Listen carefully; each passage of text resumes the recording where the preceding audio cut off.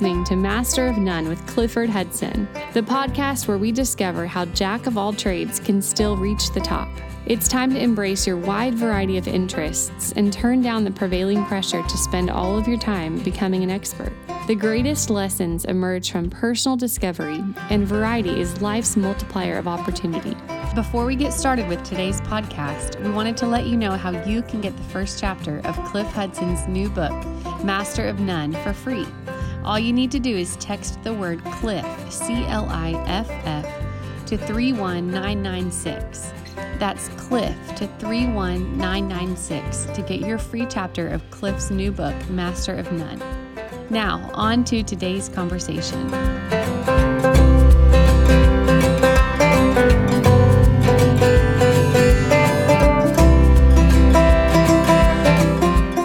Welcome to my podcast, Master of None. This is Clifford Hudson. The subject of today's discussion is also contained in my recent book, Master of None, How a Jack of All Trades Can Still Reach the Top. In that book, I have a chapter entitled, Innovation is Not a Luxury. Innovation on many fronts was a continuing pursuit at Sonic in all of my 23 years I served as CEO. Today's discussion will be with two individuals who participated heavily in one aspect of innovation for Sonic, an innovation that lasted almost 2 decades and had a profound impact on Sonic's business. These two individuals are Brian Brooker and Pat Piper, both of whom were employed by the Kansas City advertising firm of Barkley at that time. These two individuals will provide the background on a story with which most of our listeners will have some familiarity. In spite of that familiarity, the story is both unique and interesting, and one which I believe you will enjoy. I'm happy to share this time with you today with Brian Brooker and Pat Piper.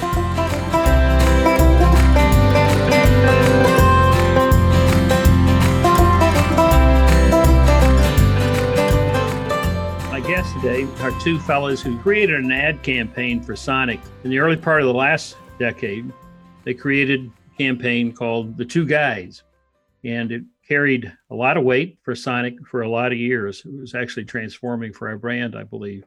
But they're here with me today, and we're going to talk about that innovation, and we're going to talk about how they came to that, and we'll talk a little bit about how it changed our business.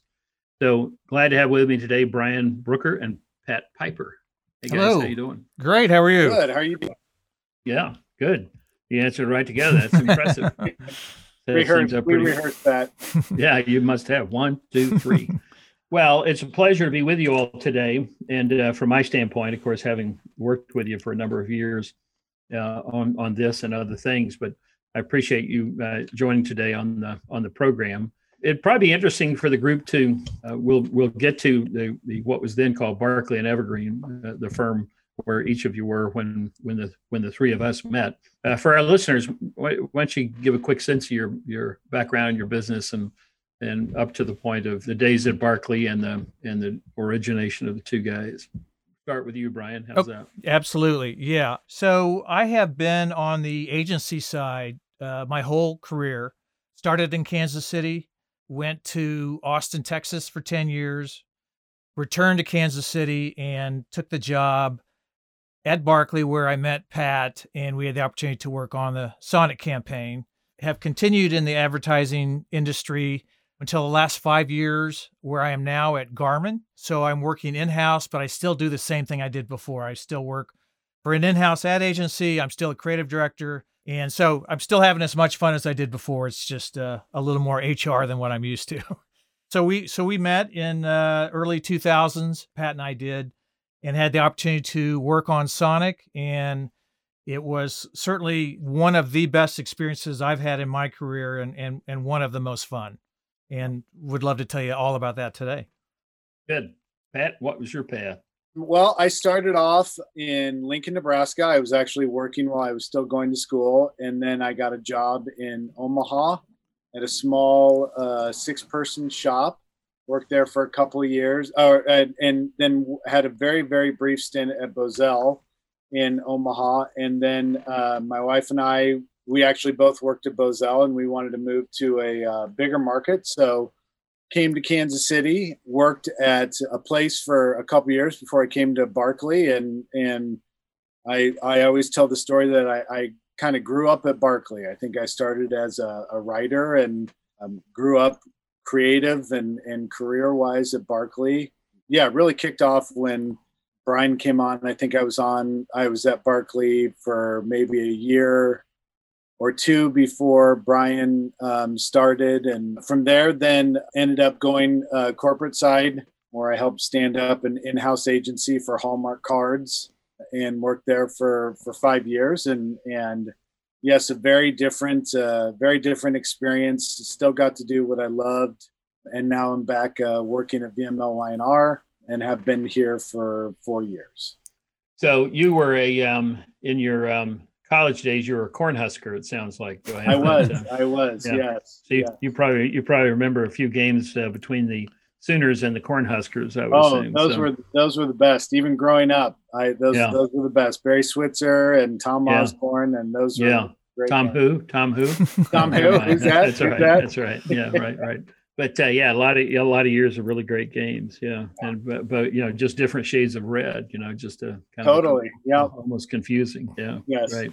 I remember, quite an aside, but going to an OU Nebraska game, let's say 20 years ago in Norman, and a nice elderly woman, probably my age now, but I thought she was elderly then. But she was sitting next to me, and the Sooner fans, every time the Cornhuskers would come to the line, Sooner fans would get so loud. She leaned over to me in this limited fashion. She said, "Well, our boys can hardly hear," and I didn't have the heart to tell her that's the objective. That's what's supposed to happen. So at any rate, so a lot of great rivalries there. Well, the innovation piece, I think, on this Two Guys campaign was quite exceptional. I recall at the time that one of the things that was occurring in advertising, television advertising, and television watching, I guess is a more important point, is that consumers were really shifting. This is early, still a little early internet days, and internet not quite as much for entertainment then as it is today. But nonetheless, people were shifting away from more conventional television program and really getting into reality television. I think it was about that time where So You Want to Be a Millionaire, had come on, and it was captivating. This live television was captivating people night after night. It was quite extraordinary. I seem to remember it was in that context when you all probably started on it earlier, because you came to us at Sonic. You came to us from Barkley with this idea. But the idea was, of course, that people are more intrigued with this reality television stuff. And the question comes up, was there a way for us to pick that up and replicate it in a, what would then been a 30-second commercial context? Do I have that context correct in terms of some of the issues that were going on at the time in terms of how you break through with television creative? And was that on your discussion list? Yeah, absolutely. I would say, Cliff, I think it's interesting in the advertising business, the work that stands out the most is always the work that feels less like advertising, that feels fresh. And I think the idea of improv for TV commercials was really rare at the time. But as you said, it was sort of a cultural trend.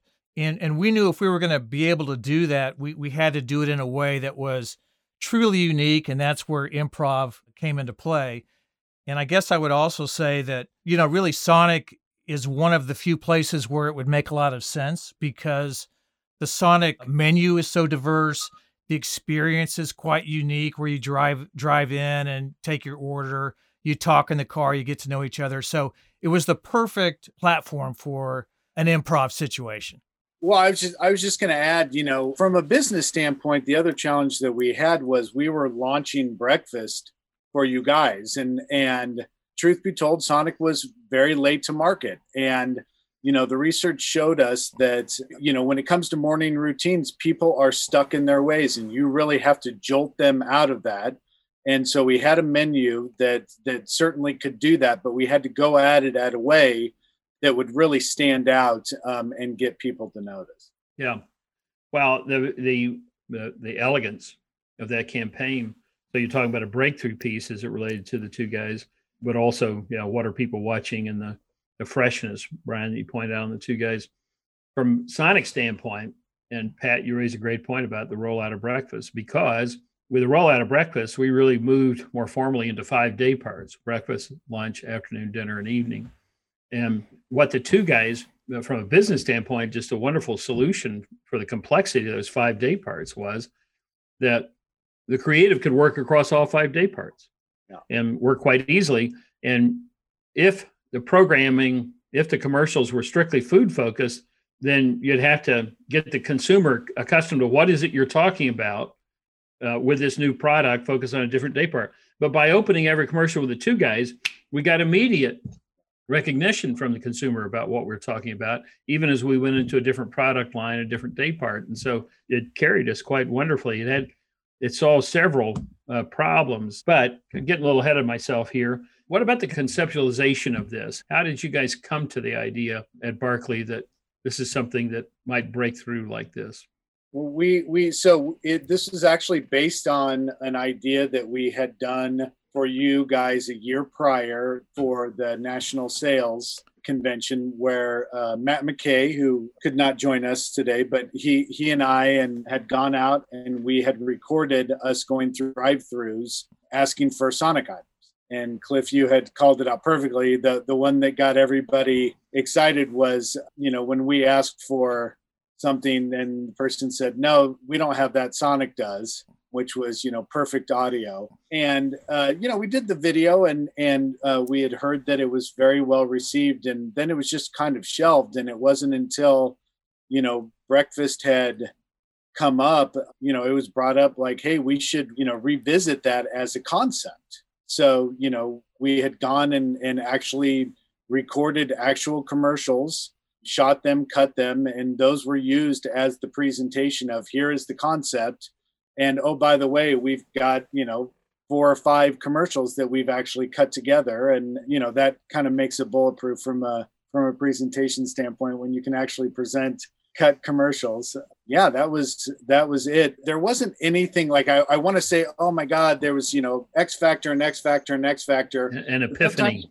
Yeah. Sometimes creativity just kind of happens like that. It's an epiphany. And, I do want to say just, and Cliff, you'd brought it up on the day part thing. Like when we went into this, it's like the benefits of the campaign really didn't unfold until after we had started it. And we're like, oh yeah, what about that? And what about that? And Cliff, I can remember you saying, there were people that Sonic wasn't even in the markets that already knew about the campaign. And, Absolutely. You had said, hey, the beauty of this is that, we're already teeing up markets that we're going to move into. So they're already familiar with us. That was kind of the beauty of it. And it's a testament to your, trust in us to be able to. I think as a matter of fact, what that brand did ultimately, and I'm probably still getting ahead of myself, was it helped make us a national brand, even as we are a kind of a super regional business. Put it this way, in 1995, we'd do investor relations in New York and people would say, now remind me, what is your business? Yeah. And in 2005, we'd do investor relations in New York and they'd say, man, I love those two guys. It was just astounding, even though at 2005, there was virtually no presence around the New York City area as there was, again, 10 years later, let's say.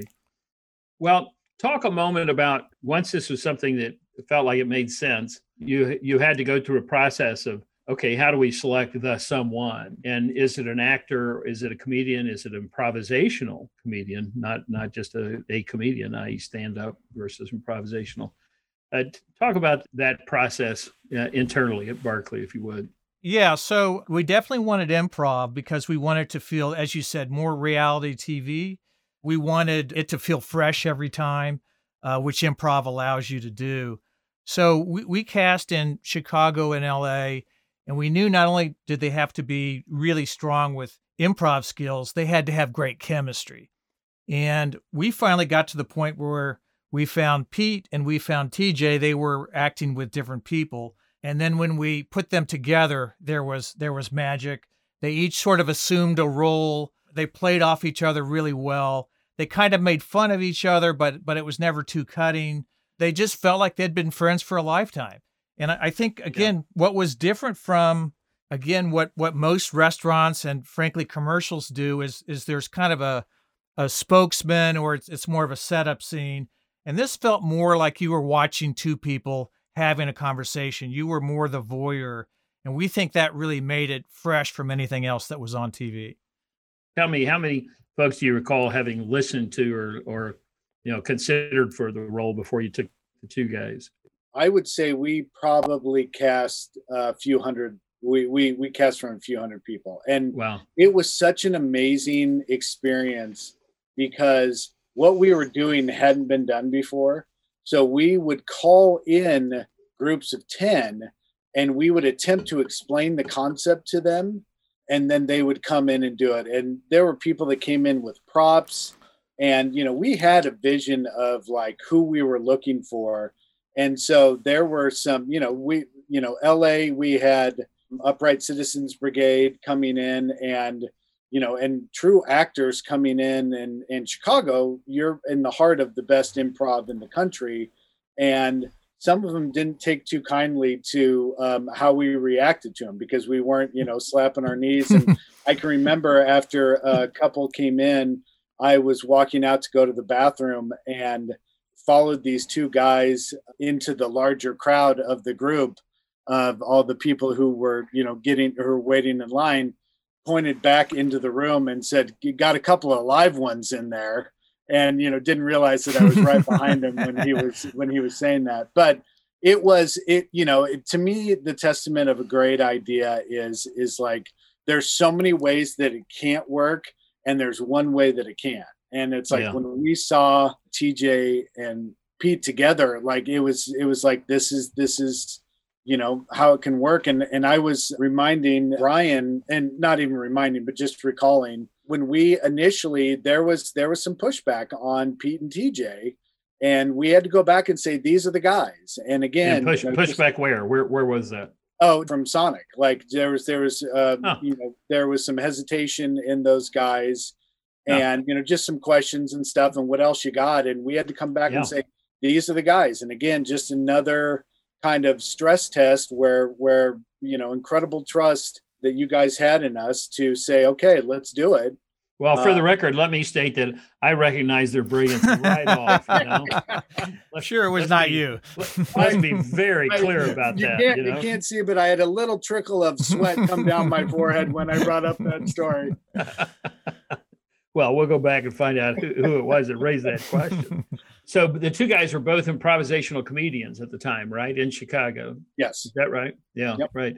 And do you have any idea, had they worked together? Do they know each other at that point? They did know each other. And the improv, especially in Chicago, it's near impossible for you not to cross paths with one another. So they knew of each other, had worked with each other, but not, TJ was part of Improv Olympics. Pete was part of Second City. And so their paths had crossed but they were not the good friends that they are now. And they are good friends, each with the other, as I've absolutely seen them over the years doing the business and talking to them recently. It's just fascinating what good relationship is there. It's very gratifying. So once they were selected, given the work that you already done, did you already have an idea of the nature of the creative you wanted to pursue, or was that developed because with the two guys that you'd selected or we had selected in mind? Yeah, I will say, Cliff, that again, as Pat mentioned, this really evolved because at the beginning, as you recall, it was just breakfast. And we did go through the competitors and ask for things like pancake on a stick and things like that they wouldn't have. And it worked great. And then I remember my boss said, okay, we got to start thinking about what's the big campaign. And I'm like, whoa. I think we've got it. I think we have something with Pete and TJ. So we decided to expand it beyond breakfast. And then the other thing, I think that the biggest thing we did was we took it away from other drive-thrus and we took it right onto the Sonic lot. And there were reasons for that. Some people said we were starting to be too mean to other restaurants. They started to become recognized at other restaurants, so we couldn't really use it. And we were relying on other restaurants to sort of help tell the punchline to the joke. So we took them to Sonic, and now you could open the commercial. You're on the Sonic lot. You got instant branding. You cut to them in the car, and they can talk about any item. So it was an incredible format change that worked for, as you said, the next 17 or 18 years. And what a fascinating idea that the most innovative things seem to be first going to the competitor sites, which I remember those commercials very clearly. But what I hear you saying is what permitted then day part, product, et cetera, innovation was something that might have been counterintuitive. That is going to the Sonic lot and basing it there. And then your point then running for another 17, 18 years, really, really exceptional. Oh, I was laughing when you said, how did you guys like envision where, and I can remember before we rolled the first time, we're in the van, we're following the guys, because the way that we had to record it was, we had hidden cameras set up in their car, and then we had to follow them to get the signal in a van, a couple of cars back when we'd go through drive-thrus. And I can remember Reed Rutlinger saying to me, "So how do you guys see this all like cutting together?" And I was like, I have no idea. Like we just did not know. And like thinking back, it was so kind of scary and exciting that we just didn't know how the hell we were going to do this. Yeah, that was that. Well, I guess if you knew the end of the punchline for all innovation, it really wouldn't be innovation. Exactly. That's very true. Very true. That is the fun side of creative is you don't know what it's going to end up look like, or it's not that creative.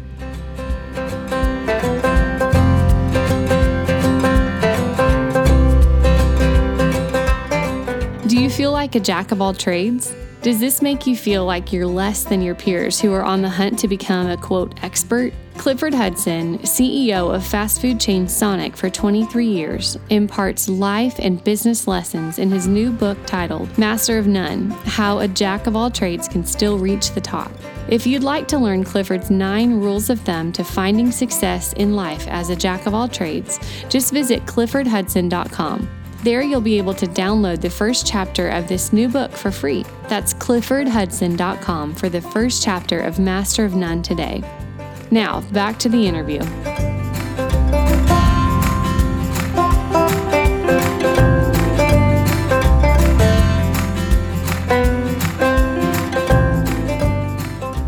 Pete tells me that he recalls 2002 being the point in time where they came on board. How do you recall the evolution of the creative over the next 5 or 6 years in that first decade of their engagement? How did you all shift it? Perhaps with the two guys, the question might be, how did they evolve it in a way that surprised you or you thought was more effective or whatever? Any thought about that? Yeah, I've got a couple thoughts. I think as we started working on this became kind of the envy of the agency. Everybody wanted to work on it. And we knew we had a good idea because it was something that everybody could contribute to. So it was one misconception about the campaign is people think that this was all Pete and TJ and, we just sat back and watched them do their stuff. And that's partly true.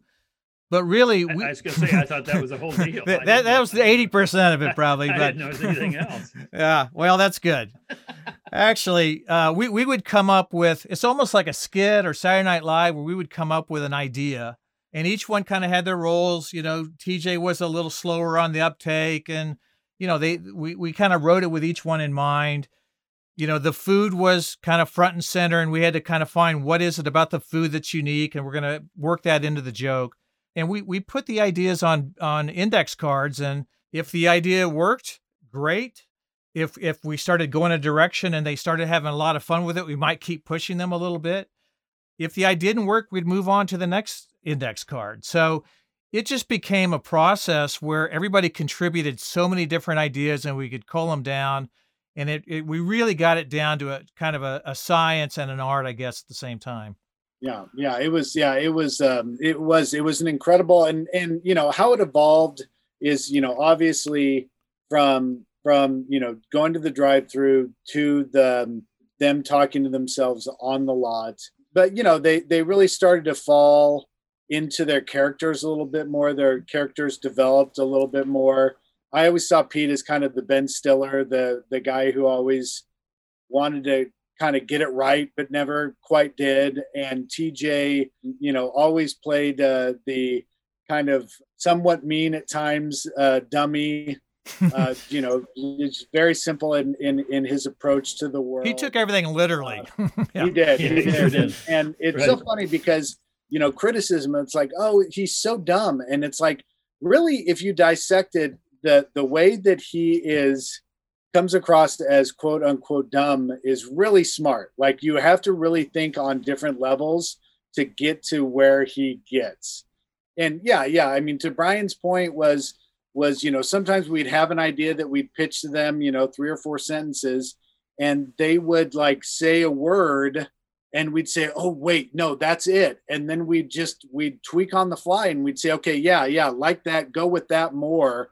So it's this, very organic thing. And we would just go with the best material. And we, would go in saying, hey, this could work, this couldn't. And sometimes you'd see something on paper and say, oh my God, this is going to be brilliant. And it wouldn't be. And something that you'd say, oh, there's not much there, would turn out to be fantastic, and it was just... In the long run, were you surprised to see what it became over time? Were you surprised that it really became not just a long-standing, but a national campaign with highly recognizable, and almost most any cocktail party you went to, you could raise it if you wanted. You had a pretty good chance of getting somebody going on the topic. Either they loved it or they hated it. My reaction was always love it or hate it. Just recognize it, remember it, know the brand. Yeah. So, but did that intrigue you that it had the legs and the longevity that it had? Well, I was just going to say, from my perspective, we never ran out of material. A new product would come out at Sonic. We'd find out what was unique about it.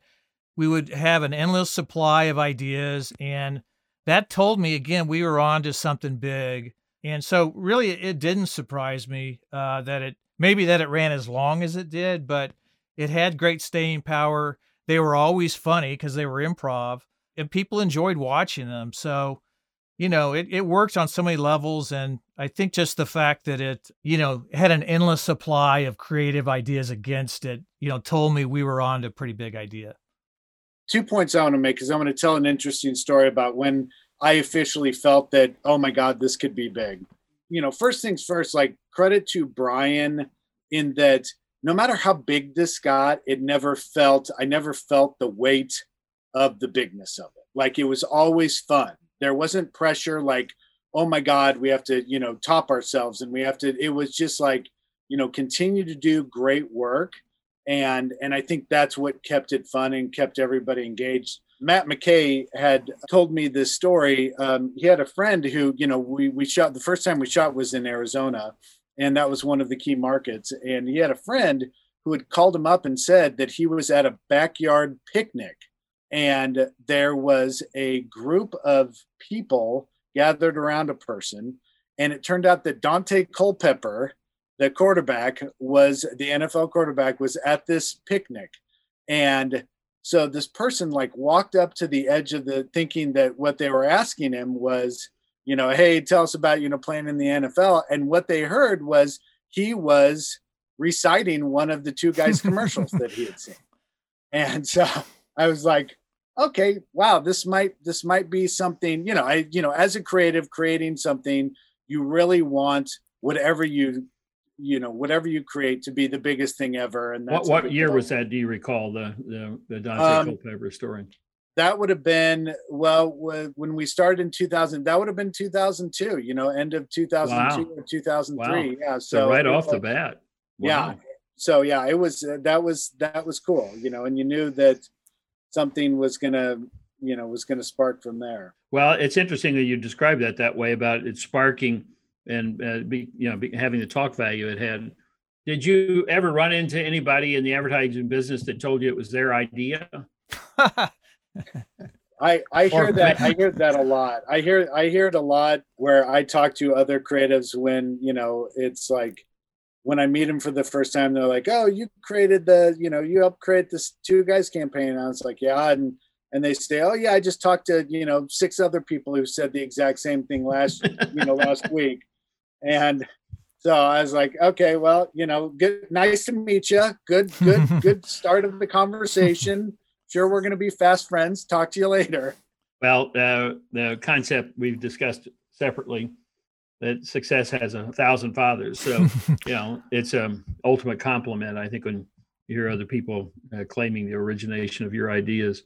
Be curious, in my next podcast, I'm going to be interviewing, Pete and TJ. And one of my questions to them be, kind of what this has done for their careers and life path, et cetera.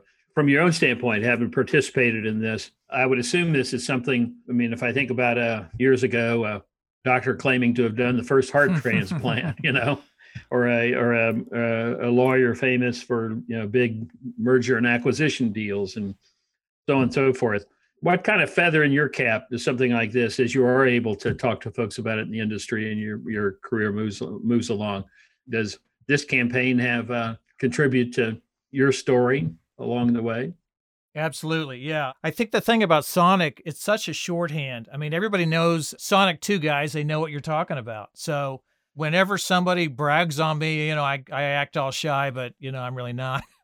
but they'll say, "Oh yeah, Brian, he helped create the Sonic 2 guys." And you're like, you're kidding, because it is so iconic. So it's a feather in your cap that, is super glued into your cap. It lasts a lifetime. So.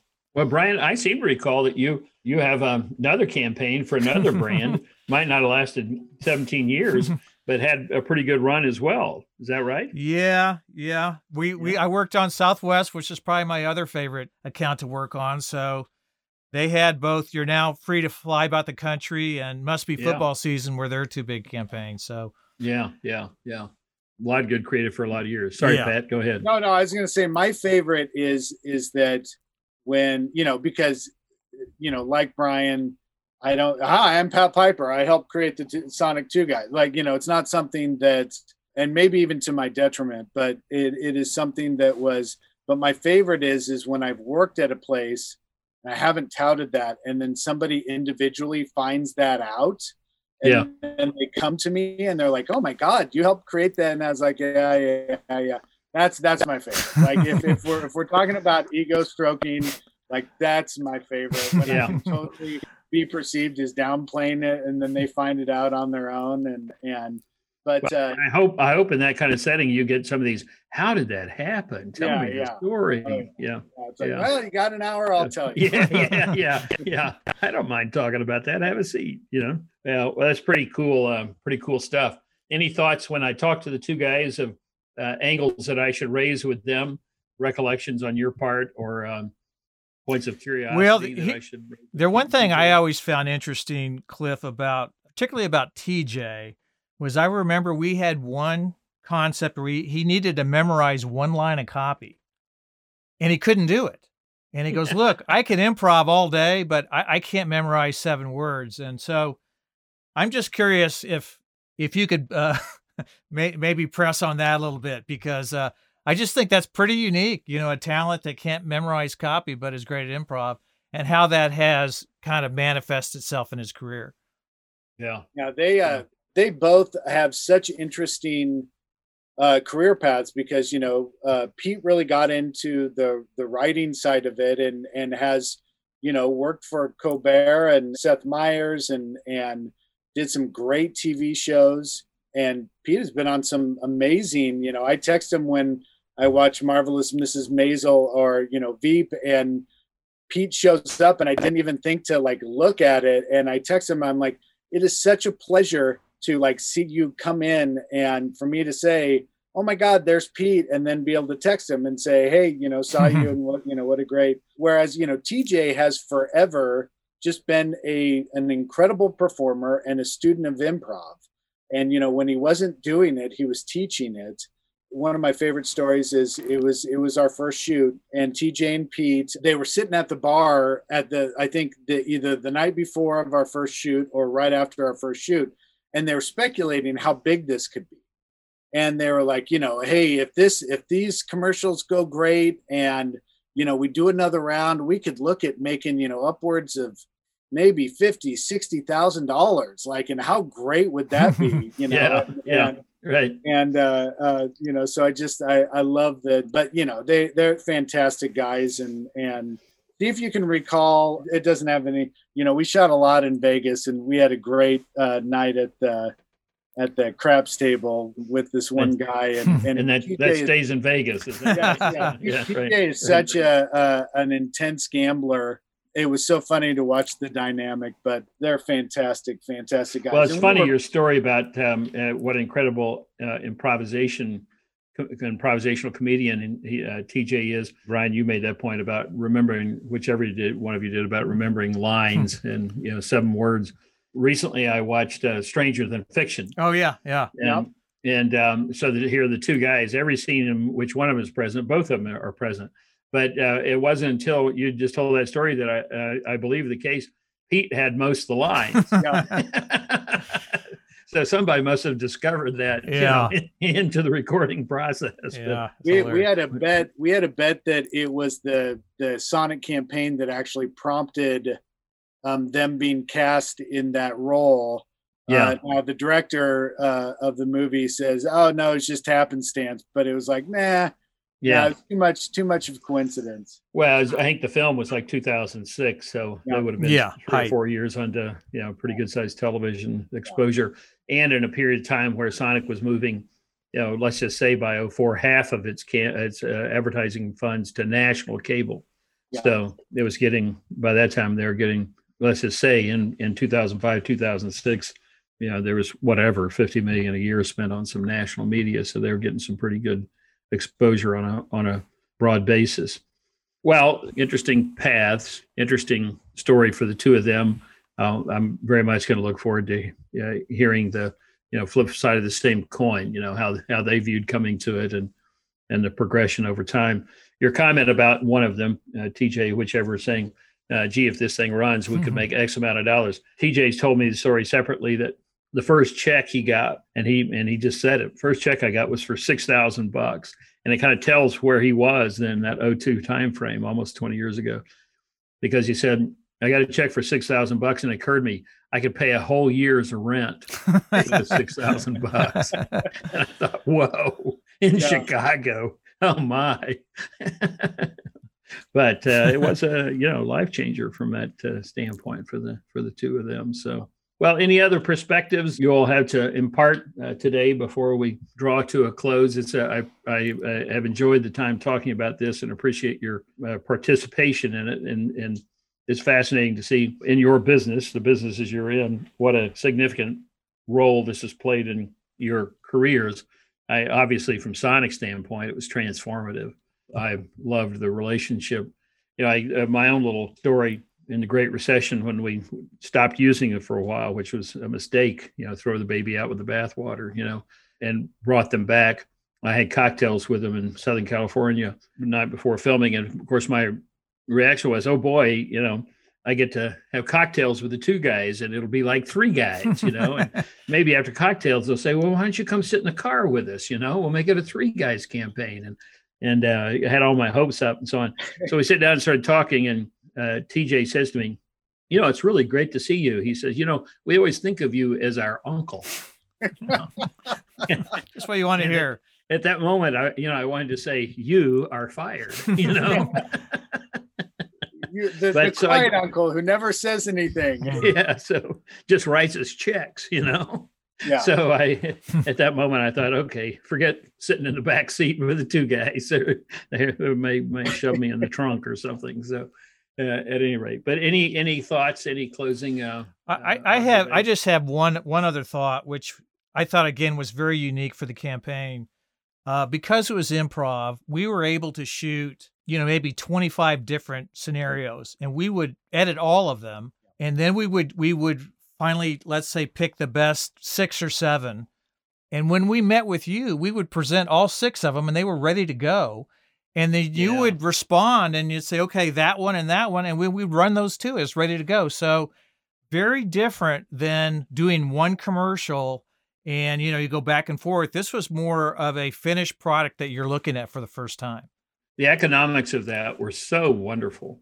Yeah. Just thinking about we didn't have a $500 million or $1 billion ad budget, so to be able to produce that number of commercials.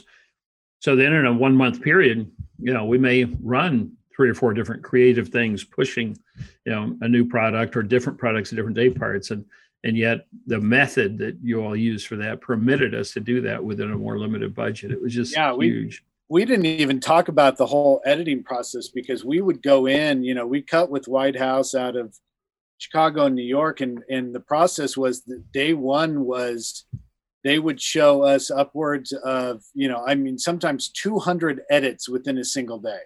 And it was impossible to even, so what we would have to do the first day is we would just go through the edit and we would mark them. We'd say, okay, we're going to come back to that tomorrow.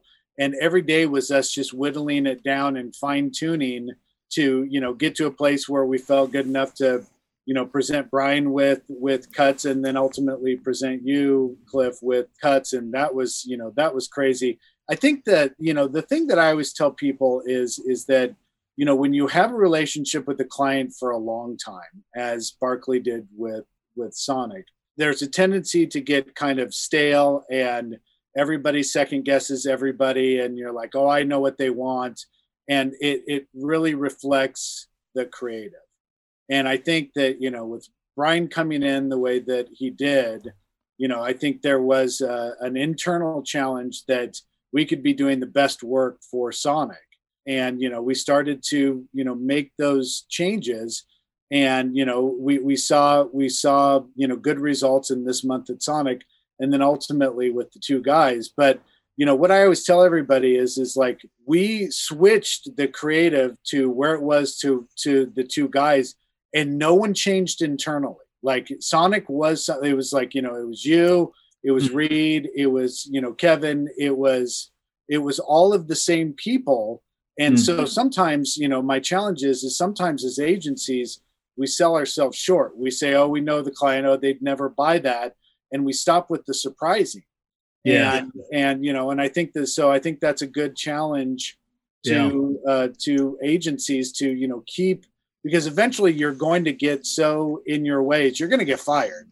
So you might as well keep on trying to surprise the client. Your very point. They'd never go for that. I mean, I got to say, aside from the advertising side of the business, in my last 10 years with Sonic, one of the biggest innovations, and I guess it did have to do with advertising, had to do with media, but one of the biggest innovations we went through, we had some senior folks saying our franchisees will never go for that. And I remember that. My test on that was, well, who do you think will be the biggest opponent? Gave me a name. I said, then we'll start with him. Sat down and showed him the strategy. And he said, well, why wouldn't we do this? So anyway, it's you can be your own worst enemy against innovation when you do start this kind of stale approach to so-and-so will never buy that, rather than trying to move towards a path and a finish line that makes more sense. Well, I appreciate you guys participating in the conversation this morning. It's great to see both of you. It's great to hear both of you. I think our listeners will find a pretty good story in your story. It's one that I have enjoyed over the years, but enjoy hearing once again. And it'll be a fun counterpart to the two guys as well, which I'll send you a copy of as soon as I get it. Yeah, looking forward to hearing that. Yeah, thank you for having us on. It's fun to talk about. It was a lot of fun for both Pat and myself. Yes. Good. Thank Good. you. Okay. Well, best of luck to both of you. We'll look forward to talking along the way. And again, appreciate your time this morning. You got it. All right. Thank you. Thank you. Bye, Okay. everybody.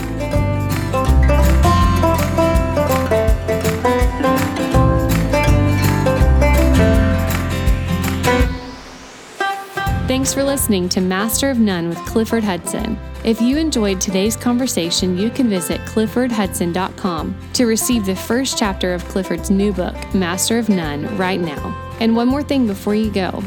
Would you leave a review of this podcast and let us know what you learned in today's conversation? And remember, the greatest lessons emerge from personal discovery, and variety is life's multiplier of opportunity.